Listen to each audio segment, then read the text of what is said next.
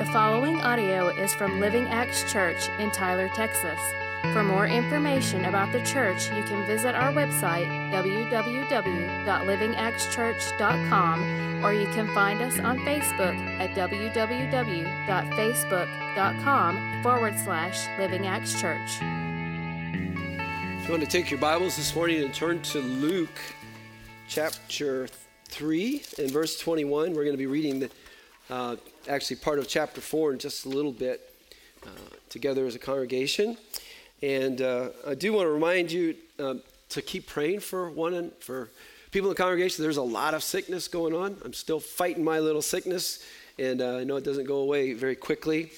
And so some of the younger kids are getting some things and all that kind of stuff, and it just goes through our congregation with all of our little kids. So keep praying for people because that's a difficult time.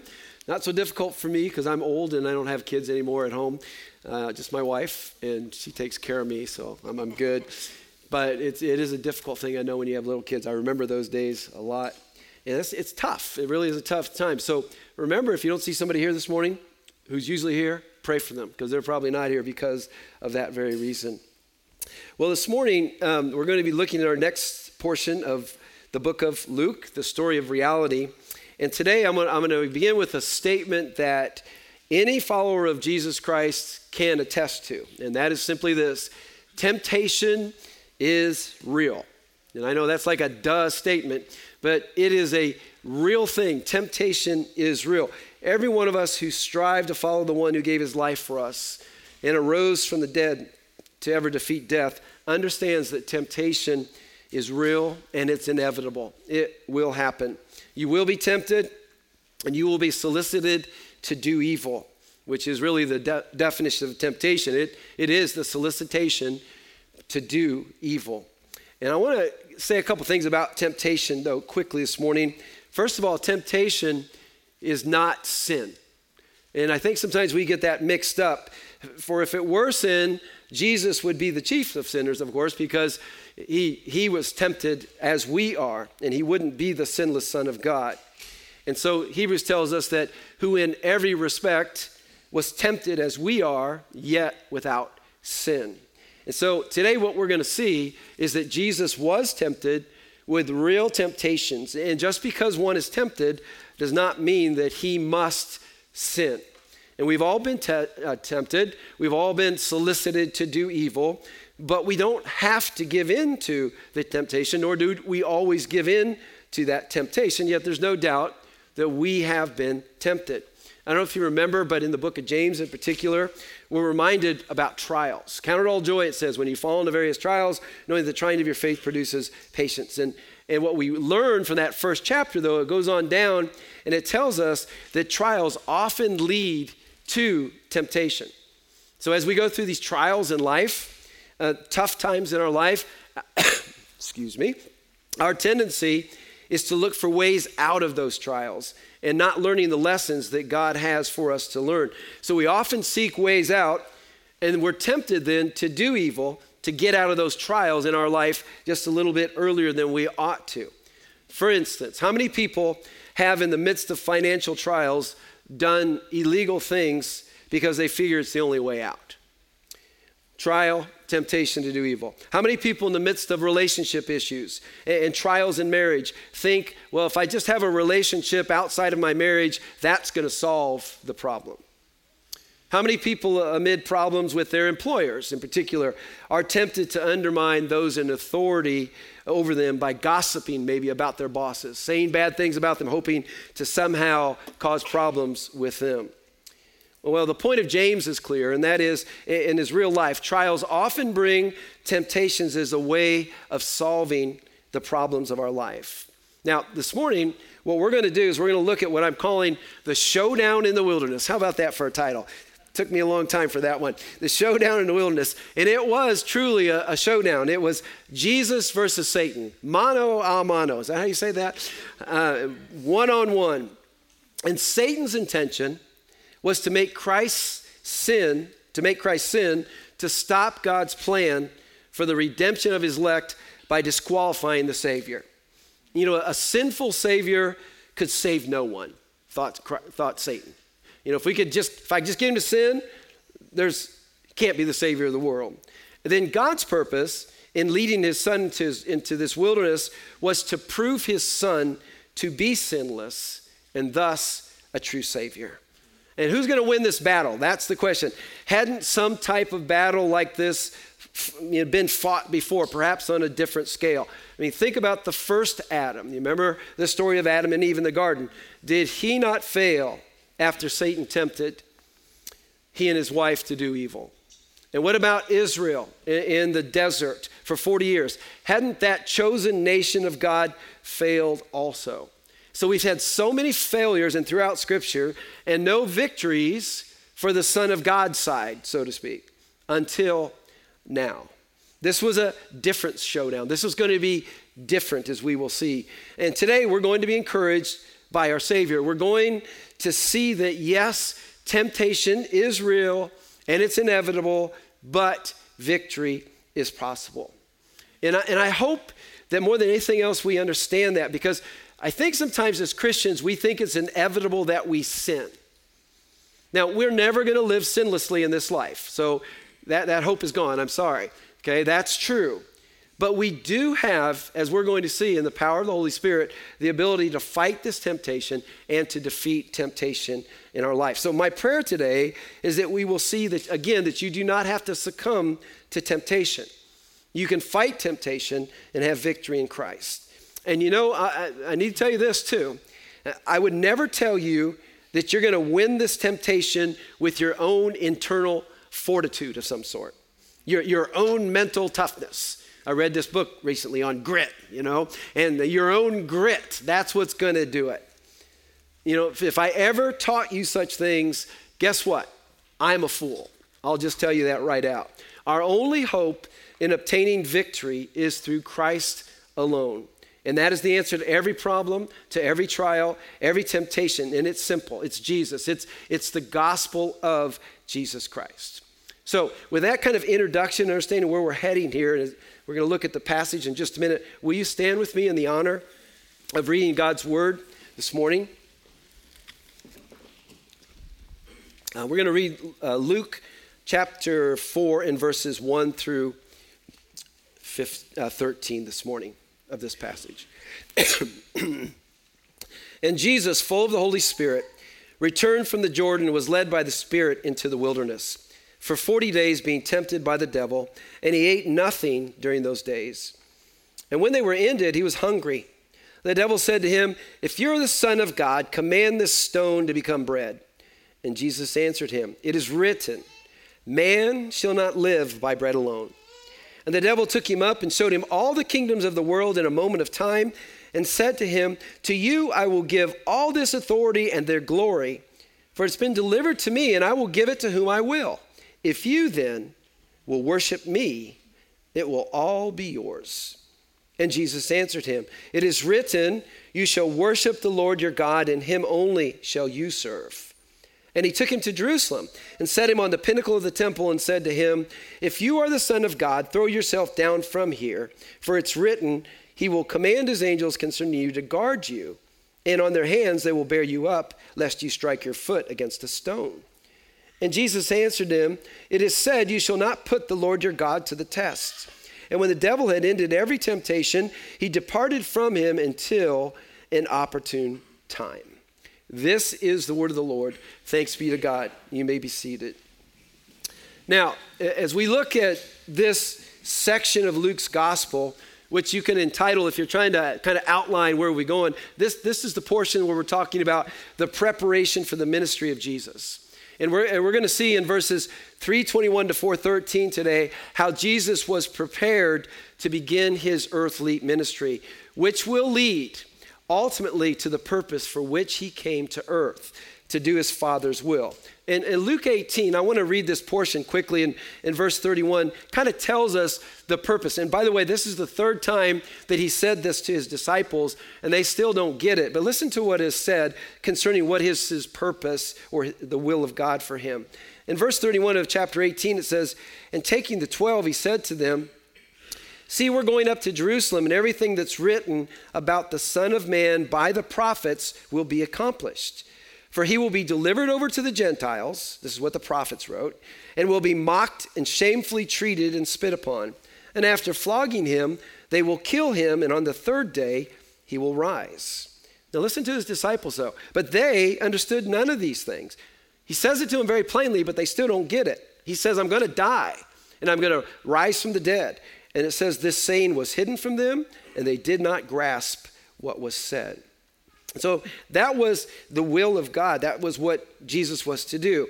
And for Jesus to be prepared to begin his earthly ministry, to lead to that, and for him to have that victory in this showdown in this with the devil, we have to first understand some things. And the first thing I want us to see as we begin this is just to look at the preparation and the credentials for the showdown. So I want us to just look at this very quickly, but two quick things I want us to see. We mentioned some of this last week when we looked at this passage, but I want us to first look just at the baptism of Jesus again. So if you have your Bibles, turn them to verse 21 and 22 of chapter 3. It says this, that when all the people were baptized, and when Jesus also had been baptized and was praying. And by the way, you're going to see throughout the book of Luke, Luke always emphasizes prayer. And the other Gospels emphasize it, but not to the extent that Luke does. And Jesus was praying as he was being baptized.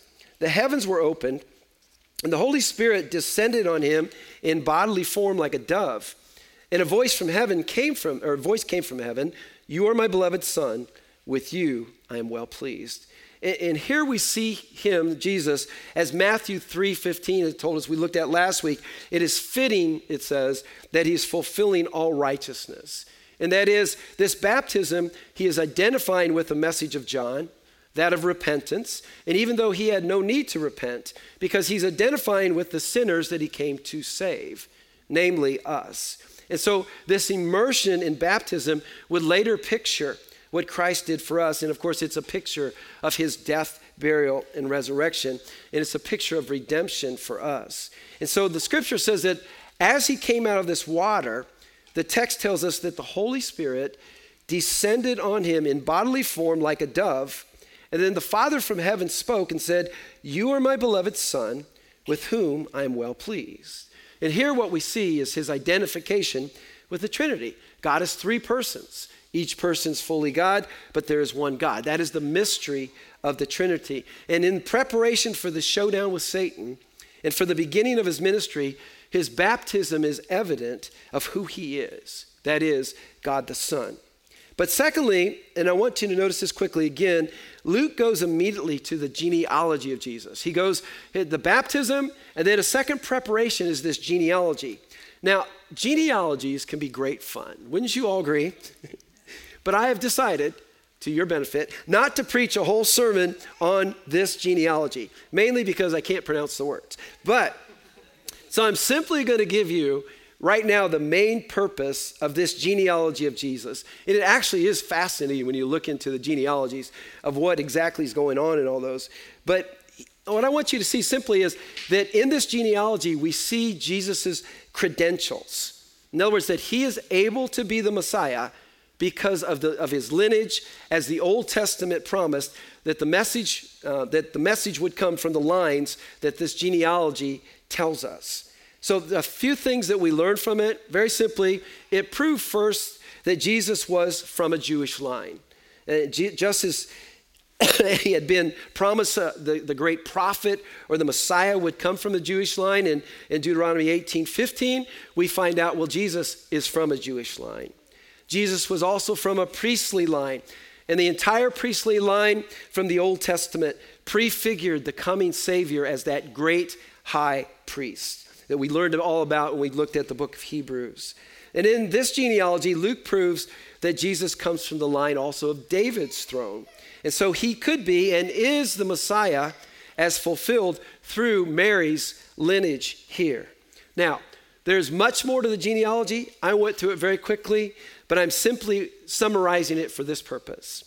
It gives Jesus his credentials, so to speak. No one in the Jewish faith can say that Jesus is not from the proper lineage to be the Messiah, the Savior of the world. So with that kind of preparation and those credentials in mind, I want us to begin now looking at really the main part of what we're looking at today, the showdown. The great showdown in the wilderness. And so let us first look at as the showdown begins in chapter 4, verses 1 through 13. Now, I am not going to begin by saying, standing in this corner at 150 pounds of solid muscle out of Nazareth via Bethlehem, Jesus. As tempted as I am to do that, I'm not going to do that. I'm going to refrain from that. But I do want us to look at a couple things about the participants. Look with me at verse 1 of chapter 4, and we'll see a couple things here. And Jesus, full of the Holy Spirit, he returned from the Jordan and was led by the Spirit in the wilderness for 40 days, being tempted by the devil, and he ate nothing during those days. And when they were ended, he was hungry. So let's notice a couple things about Jesus, first of all. Number one, it says that he was full of the Holy Spirit. And we're going to see this throughout the book of Luke, that Jesus constantly relied upon the Holy Spirit. And that seems so odd to us. I mean, Jesus, God the Son, why is he relying on God the Holy Spirit? Well, because of his humanity. Remember, he's 100% God and 100% man. And so he relied upon the Holy Spirit continually. John chapter 3 and verse 34 tells us this: "For he whom God has sent," Jesus, "utters the words of God." Why? "For he gives the Spirit without measure." So the Spirit, the Holy Spirit, was given to Jesus without measure. And without measure meaning fully, as much as possible. If you remember in the Old Testament, the Holy Spirit rested on prophets in measure, so to speak, meaning for the moment, for a time, for a particular something to go on, something specific, for the times, in other words, designed by God. But this Jesus always had the fullness of the Spirit, constantly had the fullness of the Spirit. And by the way, just for fun, there is a book entitled Knowing Christ by Mark Jones that I highly recommend that everyone in this world actually read on the subject of, it's kind of modeled after Knowing God by J.I. Packer. Excellent book. And he does a whole chapter on this whole idea of Jesus being filled with the Spirit and relying upon the Spirit. It's an amazing chapter that speaks to all the things in the Bible that speaks to this very topic. So that's the first thing. He's full of the Holy Spirit. But notice that he is led by the Spirit. And this goes along with him being filled with the Spirit. But we do need to see that this showdown was orchestrated by God. The Spirit led him into the wilderness. This wasn't, he just went out one day, but the Spirit led him in the wilderness. And notice also that he fasted for 40 days, and that's significant because that would make him very hungry, drinking most likely only water, that's it, and not eating any food. And then the text indicates, we've read, that he was tempted or harassed by Satan for 40 days. Now, we see we're going to look at the three major temptations, but the text seems to indicate that it was 40 days in the wilderness that he was harassed or tempted by Satan. So, our first participant in the great showdown, he's full of the Holy Spirit. He is led by the Spirit. He has fasted for 40 days, and he's tempted and harassed constantly by his opponent. Now, let's look at the second participant, and that is Satan. He seemingly had it all. At least he thinks he does. At least he thinks that way. When we look at the offers and the temptations, he thinks he has all this power and authority, and he really doesn't. He's a big blowhard, just to be honest with you. He is very persistent in his tempting. We see this throughout the passage. He never gives up. And then I want you to know something, too, about Satan that's very important. Something that we forget sometimes, and that is that Satan is a created being. He is not a God. There is no dualism going on there. This is no Star Wars. This isn't the good force and the bad force going against each other. And in Star Wars, sometimes the last movie, the good force wins, right? Next one, who knows, right? Because they're this dualistic kind of thing. That is not, we don't look that way at Satan and Jesus. God created this angelic being, Lucifer, who fell, right? So he in fact is a created being. He's a fallen angel, though very powerful, though very cunning, and he will do anything to destroy Christ and those that follow Christ. He is not a God of sorts. And something, too, that's very important, Satan cannot be in more than one place at one time. He's not omnipresent. Sometimes we think that, Satan's here, and here. Yes, there are fallen demons. A third we see in Scripture of all the angels fell, and they work for him, so it's as if he's everywhere, so to speak, but he is not capable of being omnipresent. And in this passage, he has admitted that Jesus is the Son of God. And so those are our two contestants in this showdown in the wilderness. So now let's notice the battle itself. Let's look at the battle of temptation, and this is the core of the showdowns. And these temptations here, really, when you start looking at temptations, they're a matter of what you will believe. When you think about all temptations that we encounter, they seem to come down to simply this. And this is really kind of when you're tempted, it comes down to this. Who will you believe? Who will you trust? Who will you obey, or who will you follow? Will you follow Satan and his demonic worldview, or Jesus and his gospel? And that's really the bottom line of all temptation. Every temptation, again, boils down to who you believe, who you trust, who you obey, and who you follow. So now let's look at this first temptation that Satan places before our Savior. And, by the way, often places before us. And he begins by tempting Jesus to believe this. Number one, that God doesn't care for you. That's really what he's tempting Jesus with. God doesn't really care for you. Your Father, your Heavenly Father, he doesn't care for you. Look at verse 2, chapter 4. For 40 days being tempted by the devil, and he ate nothing during those days, and when they were ended, he was hungry. And so the devil said to him, to Jesus, if you're the Son of God, command this stone to become bread. And Jesus answered him, it is written, man shall not live by bread alone. Now, Jesus had not eaten for 40 days, and the text tells us that he was hungry. And Satan's temptation is for Jesus to use his own power for his own purpose, that is, to satisfy his flesh. But behind this is a subtle but strong hint that his Father does not care for him. I mean, would not a loving father give food to his son if he had the means to do so and his son was hungry? I would, right? My son was hungry and I had the means to do so, I would do it. Did not God give manna, for instance, and other food to his chosen people in the wilderness, and he sent bread from heaven to them, and he cared for them, but does he care for you, Jesus? Will he provide for you? Why can't you, Jesus, Satan says, being the Son of God, use your power to eat and turn the stone into bread?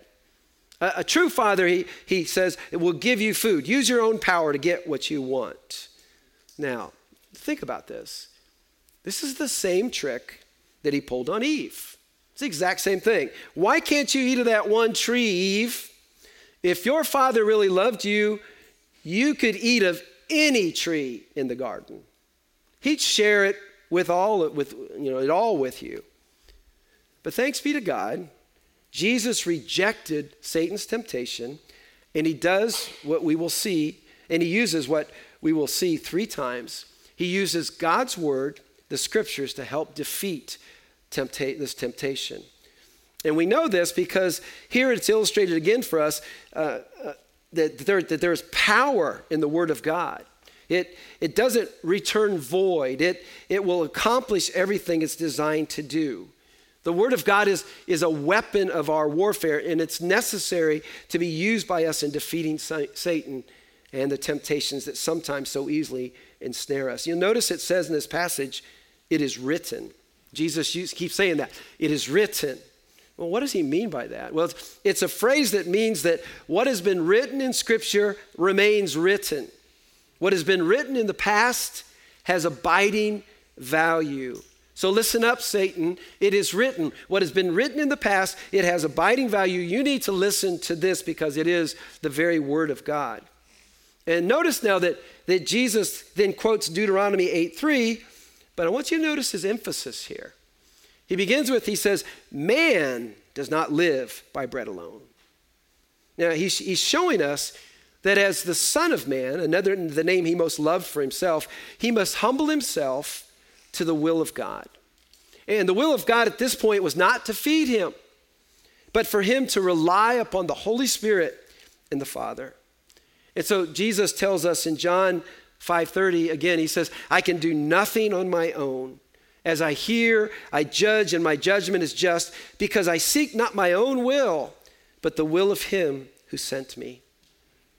And as a man, he needed food, but he trusted the Father to provide for him, just as Israel was to rely upon God for their food in the wilderness. He would not fall to the temptation to use his own power to disobey his Father. And why?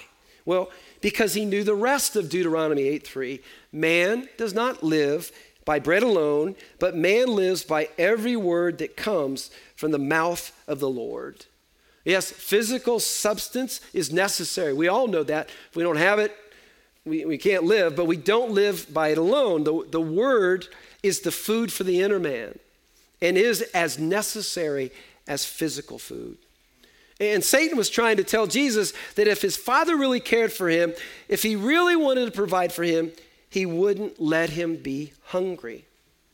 But Jesus, filled with the Holy Spirit, won this part of the showdown by believing, trusting, following, and obeying the Word of God. So let me implore you, please never fall for this lie, the temptation that God does not care for you.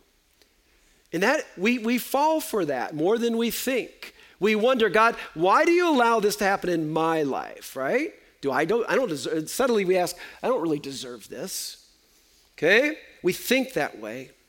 But he has demonstrated so clearly to us in the sending of his Son for us that he loves us. The word is clear. And it's so clear in this verse that we all love. For God so loved the world that he gave his only Son, that whoever believes in him should not perish, but have eternal life. Simple as that, isn't it? God does care for us. Here's the second temptation. Number 2, Satan is able to give you everything without suffering. That was the second thing that he tempted Jesus with. Verse 5, and the devil took him up, showed him all the kingdoms of the world in a moment of time, and he said to him, to you I will give all this authority and their glory, for it's been delivered to me, and give it to whom I will. If you then will worship me, it will be yours. And Jesus answered him, it is written, you shall worship the Lord your God, and him only shall you serve. Now, I've said this earlier, Satan is a big blowhard. That's all he is. He thinks much too highly of himself. John 8:44 tells us primarily that Satan is a murderer from the beginning. He has nothing to do with the truth because there is no truth in him. And when he lies, he speaks out of his own character. For he is a liar and the father of lies. He did not have the authority or power to give Jesus all the kingdoms of the world and the authority and their glory. Only God himself has that power. Yes, it is true that we read in Ephesians that he is the prince of the power of the air, that he does have power that others do not have. That is very true. And that's why we respect that in one sense. But just as the book of Job instructs us, he can do absolutely nothing that the Father does not ultimately allow. But you see, this is his ploy, to tempt us to believe that he can deliver the goods for us. He can make us famous. He can and have authority, and he can help us to enjoy the good life. Now, normally you and I are not confronted by Satan himself in these areas directly. Satan doesn't say to us, hey, this is Satan, just want to talk to you, and I want you to do this or that. But the subtlety of the world and the demonic worldview hastens us to believe the lies of Satan disguised as good. And ultimately, that leads us to worship Satan in a sense. Satan clearly says to Jesus, if you then will worship me, it will all be yours. But notice this, if Jesus falls to this temptation, and here's the key part, he will bypass the one thing that the Father sent him to do. And what was that? To suffer and pay for the sins of those who would believe in him. No cross, no suffering brings no salvation. And Satan's ploy was to get Jesus to worship him and have some type of alternative messiahship that didn't include the shedding of his blood for the remission of sin. And you and I, one way or another, are faced with a similar temptation at some point of our life when confronted with the gospel of Jesus Christ. We can either accept the gospel of Jesus Christ or we accept the crossless, sufferless, satanic doctrine that says, follow, obey, trust, believe in Satan and his salvation, which really is the salvation seemingly of works. So we have to choose. Do we confess with our mouth that Jesus is Lord and believe in our heart that God raised him from the dead and thus we will be saved? Because it's with the heart that one believes and is justified, and with the mouth that one confesses and is saved. Or do we believe the lie of Satan? First, that he has power at all to give us all the kingdoms of the world and authority and their glory. And secondly, that we are to worship him. But Jesus responds with the word again. You notice what he says. It is written, you shall worship the Lord your God, and him only shall you serve. So very simply put, don't let Satan dupe you into believing that he has the power to give you this world. And he's not going to come up to you most likely and go, hi, I'm Satan, here it is. It's going to come through false worldviews, false doctrine, false ideas of who God is. For ultimately, that which seems so inviting to us will be destroyed, and you with it. Now, thirdly, the third showdown we see in this temptation. Number 3, Satan comes to him and says, basically, you can force God to protect you. That's the third thing. Look at verse 9. And he took him to Jerusalem, set him on the pinnacle of the temple, and it said to him, if you're the Son of God, throw yourself down from here, for it's written, he will command his angels concerning you to guard you. And on their hands they will bear you up, lest you strike your foot against a stone. And Jesus answered him, it is said, you shall not put the Lord your God to the test. So what does Satan do? He takes Jesus to the pinnacle of the temple, and most think that this was the southeast corner of the temple, and it looked over the Kidron Valley, and it was like 300 maybe to 400 feet high up in the air. So you could see this whole valley, and he told him, basically, here's what you should do. Jump off the building and force God to protect you, to catch you. It would be like us going to downtown Dallas skyscraper and getting on top of it and jumping off and expecting God to save us, okay? And you're going to do that, of course, by faith, right? No, you're just stupid. So that's just the way it is. You jump off that building and say, oh, God, you will save me. There is no reason for it, simply to see if God cared somehow. And this was really to tempt God. Now, Satan, already defeated twice by the word of God in the first 2 temptations, decides to be clever and use the word in order to tempt Jesus to do evil. So he misquotes Psalm 91 verses 11 and 12, and he leaves out a portion of the scripture in order to tempt him. And the idea was, again, if Jesus jumped from this height and was unharmed, this would somehow enhance Jesus' unique dependence upon God as he falls seemingly into the loving arms of God the Father. God would never let him experience pain, right? And Satan made it look like it was such a great idea. But think again, this would bypass the plan that was given before the foundation of the world for the Savior to take upon himself the sin of those who would believe and to absorb the wrath of the Father in payment for our sin. And it would bypass the resurrection of Jesus from the dead, meaning no forgiveness, no justification for us, no right relationship with God the Father. Again, a crossless salvation, which is no salvation at all. I mean, it seems so spiritual. What a better thing to do than to prove the Father's love. But Jesus rebukes Satan by quoting Deuteronomy 6:16, you shall not put your Lord your God to the test. Jesus was not going to have the Father do a flashy miracle for some type of selfish purpose. A man named Stein reminds us, he says that true worship does not seek to dictate to God how he must fulfill his covenantal promises.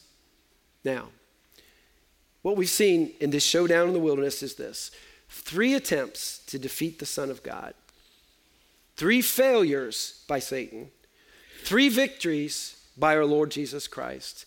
Finally, someone who can and does defeat Satan's temptations.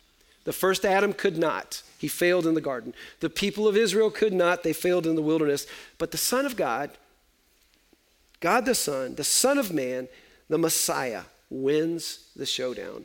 in the wilderness. Now, with that said, I want to end with this. What do we learn from this showdown? I want to give you 5 real quick things. What do we need, in other words, to have victory over temptation? What do we learn in this showdown? Well, number 1 is this: spend time with God. Okay? Jesus was the reason he was spending time in the wilderness was not simply to be tempted, but he wanted to be with God. Here and other places in Scripture, we see Jesus getting away to be alone with God. Throughout the book of Luke and in the Gospels, every once in a while, right in the midst of the busiest time of ministry, do you know what Jesus does? He goes out into the wilderness by himself. He says, I got to go away. I got to go pray. So you and I understand we need time alone with God. One of the greatest things you can do is spend a couple hours away from your family and everybody else in the midst of nowhere, maybe a garage, somewhere, and just spend time with him. And I would encourage you, one spouse or the other, help each other. If you have a spouse, let them go away for a couple hours. You go away for a couple hours so that they can be alone with God. Okay? But be warned about something, and this is the strange thing. By being alone with God, it can be great and wonderful, but Satan will tempt you there. Isn't that what happened with Jesus? And if you've ever done this, you know there's distractions like crazy. All the time, things come into your head, and it sometimes takes you an hour and a half just to get settled before you can even begin time alone with God. So that's the first thing, spend time with God. Secondly, recognize you will be tempted. Oftentimes, after the greatest spiritual victories, we are tempted to do evil. Think about, again, Elijah on Mount Carmel. You remember that story? And all the 350 prophets of Baal, he wipes them out. Well, God wipes them out. But, you know, he just teases them. He pours water on the sacrifice, and he says, God, I want you to just zap this sacrifice. And God does. And he wins this great spiritual victory. But then Queen Jezebel says, I'm going to kill you. So he runs, and literally he runs a marathon. And he ends up under a tree. And do you remember what he said? I want to kill myself. First he says, he became all self-righteous. I'm the only righteous man in Israel. And then he says, I want to kill myself. He was spiritually depleted, physically depleted. So understand that even when you have your greatest spiritual victories, there's going to be time of great temptation. And what does God do? God feeds him, makes him sleep, and then gives him orders to do other things. But thirdly, be filled with the Holy Spirit.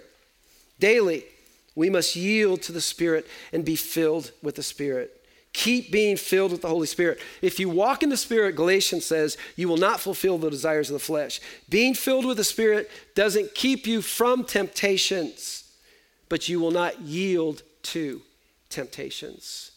To be filled, we are commanded to be constantly filled with the Spirit, yielding to the Spirit, pushing away things that keep us from the things of God. Fourthly, your weapon is the Word of God. In other words, we mentioned this already, but are you armed with the Word of God? You must know and hide God's Word in your heart. You must memorize it and meditate upon it like a cow chews his cud. That's what meditation is. He chews his cud. It goes down to one of his 4 stomachs. It comes back up. He keeps going back and forth with it. Lovely picture. That is exactly what meditation on the Word of God is. In Ephesians, it's an offensive weapon in the armor of God. It's given to us to defend against the schemes of the devil. And then fifthly, just a reminder, attacks will continue. Look at verse 13 quickly. And when the devil he ended every temptation, he departed from him until an opportune time. So you see, Satan leaves, but he's not done with Jesus. And this is why we do A through D. Because they are the weaponry that God gives us to defeat temptations. The bad news is that temptations will continue. The good news is that through the gospel of Jesus Christ, we may have victory over them. So let me close with this. As we approach the Lord's Supper today, we have in picture and material form, so to speak, our greatest weapon against temptation. The life, death, burial, and resurrection of Jesus. In other words, what? The gospel. And it's going to be presented this morning as we come to partake in it. And as we preach the gospel to ourselves every day, the temptations of this world will grow dimmer and dimmer to us. And the beauty of our Savior will bring victory and joy to our lives. Let me pray. Lord, thank you for this wonderful story of this showdown. God, it is a beautiful thing to see that our Savior is perfect and sinless and shows us how to fight temptation for the glory of his name. Father, thank you that Jesus did not sin so that the cross could happen and so that we can be saved by the blood of Jesus. And we thank you, God, in Jesus' name. Thank you for listening. For more information on Living Acts Church, please visit our website, www.livingactschurch.com, or you can find us on Facebook at www.facebook.com/Living Acts Church.